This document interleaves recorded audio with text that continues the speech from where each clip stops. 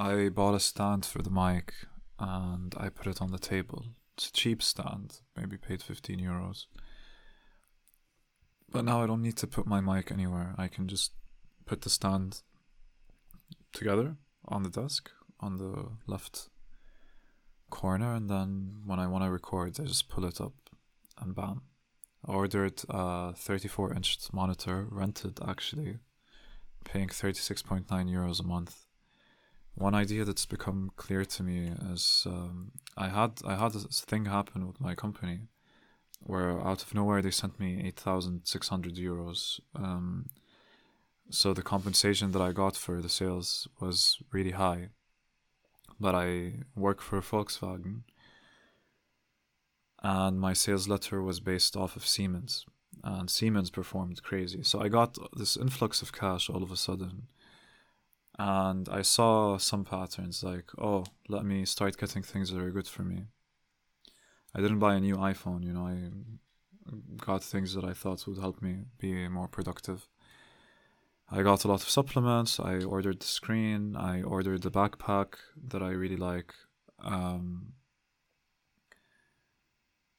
And I still have a decent amount left, like 7K left, 6.9. But like, I'm so fond of destroying my attention in this way, thinking about how something is going to make things better, So I'd just rather focus. Like, having these supplements, it's cool and all. I don't know what benefit they give, but not having the stress of thinking you have to take supplements is a lot better than supplements and having them. So that's one truth. It's a full moon today too, as was yesterday. It's been full for 2 days. It's really beautiful. I looked at it and it's just so nice that it just comes back. It always comes back and it's always there, untouched by humans. And we should be grateful for that.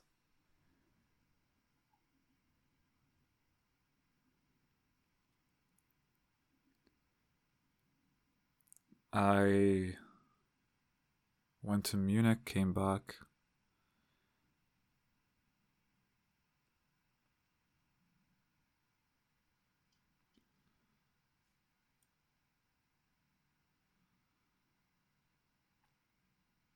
I met a girl in Munich called Amina. It didn't hit me that her name was Amina when she said it, Only later in the conversation I was like, oh shit, her name's Amina. I have an aunt called Amina, and it's an Arabic name. Her father is what was she? She was half Ukrainian, half Azerbaijani, and her dad was Muslim and her mom was Christian. And she was gorgeous, and we talked and ended up walking like 30 minutes around the city. Said goodbye, and she lives in Poland now. I met another girl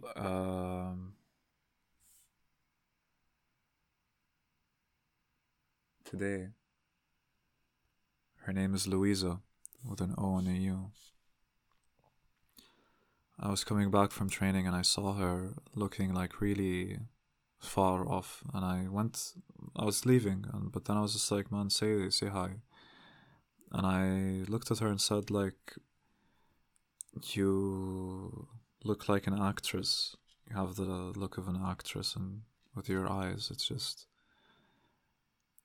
And she laughed and she's like, no, I'm not an actress, I'm a nurse. And she's doing the night shift at an ICU. So this person has seen things, So I left the station with her. I was like, do you mind if I walk you there? It would be nice. She's like, no. It was like 10 minutes, 15 minutes of walking there. Lovely conversation, lovely woman. I took her number too, but she's in a relationship. It's fine. Just that I'm noticing in me lately, how part of me is really trying to find something in my past and to try and learn from it, or I don't know. I sacrifice my peace for I don't know what. I really don't. But I'm just noticing stronger and stronger the stories I put on top of things as they are more and more, and I hope to be free of that. I don't want to think that something is something that it isn't. We make assumptions, they're sometimes healthy, but I don't want to be that, you know?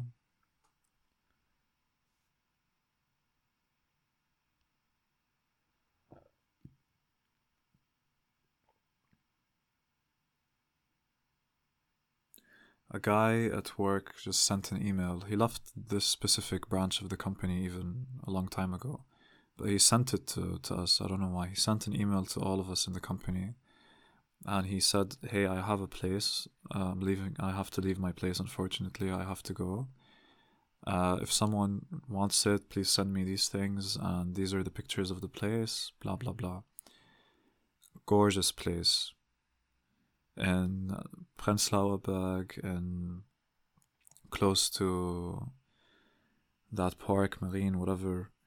Forget what it's called. And it's like 400, 500 euros more than the place I have right now. Just this room. It's expensive. I can afford it, but it is expensive. I have to like upgrade how I live my life and just like really focus on work when I'm there on my things.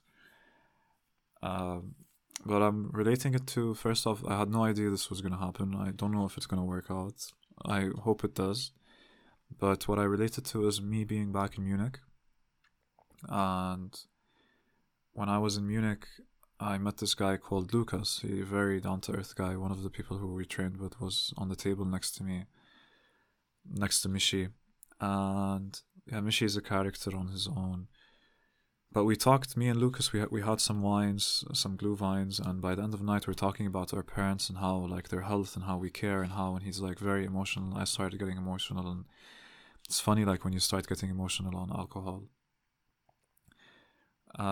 So it was a very long discussion. I ended up, like, telling him my story and a dream I had in Vipassana about my mom. I don't think I didn't tell a single person, actually, about that. Except him now. Maybe I mentioned it on the podcast. I know I wrote it down. And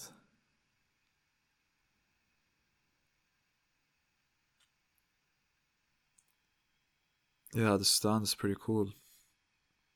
Now I can use my mic in a much healthier way, bringing it a bit closer. I wonder how that sounded, me moving the mic.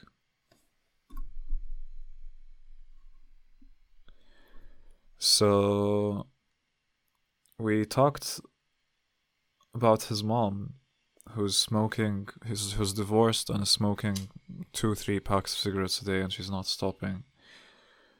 And you know, like I can relate, and he knew I could relate, and then like, but I'll repeat this. It's so funny how like emotional you could get on alcohol, like how you can take something so seriously. Maybe I don't take things seriously enough when I'm sober. Anyways, he was talking about how he lived with her for a while, but now he's not living with her. She's like an hour away, so she's not so far. But somehow came out of me. I'm like, man, like the only thing I can tell you is that you can't change her, no matter what you do. And all you have to end up doing is like really trying to love as much as possible, because that's what you'll regret not doing, you know?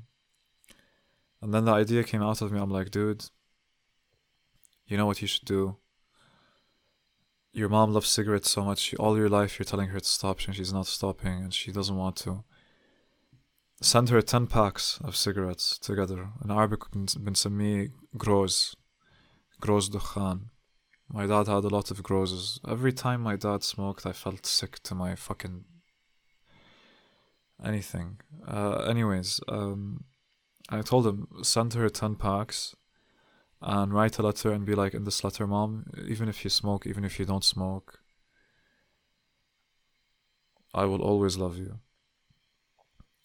And he's like, dude, that's exactly what I'm gonna do. And then he came to me like with the idea after another 20 minutes of the conversation.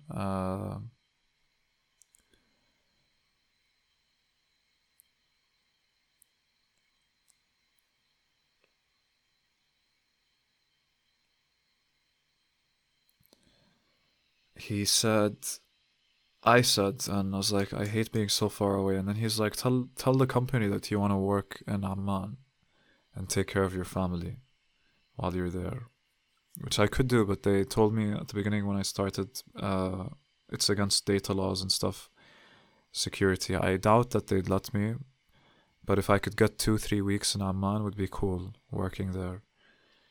But this is what, like, I'm in a phase where I keep telling myself, oh, I want my life to change. A big part of it is leaving Berlin. But then this apartment shows up, and immediately I send the guy everything. And I'm like, I just want to move out of here, even if it's more expensive. So, like, thinking, oh, I need to save money until I can get out. It's like, I feel like a trap. I feel like you have to go even more in, and just commit to having a better life when things show up like that, at least in this case. Because I don't know honestly where else I would go. And if I had a home base in Berlin, it wouldn't be a bad place to have a home base in at all. So let's see how that turns out. Just wanted to share that today. Take care, everyone.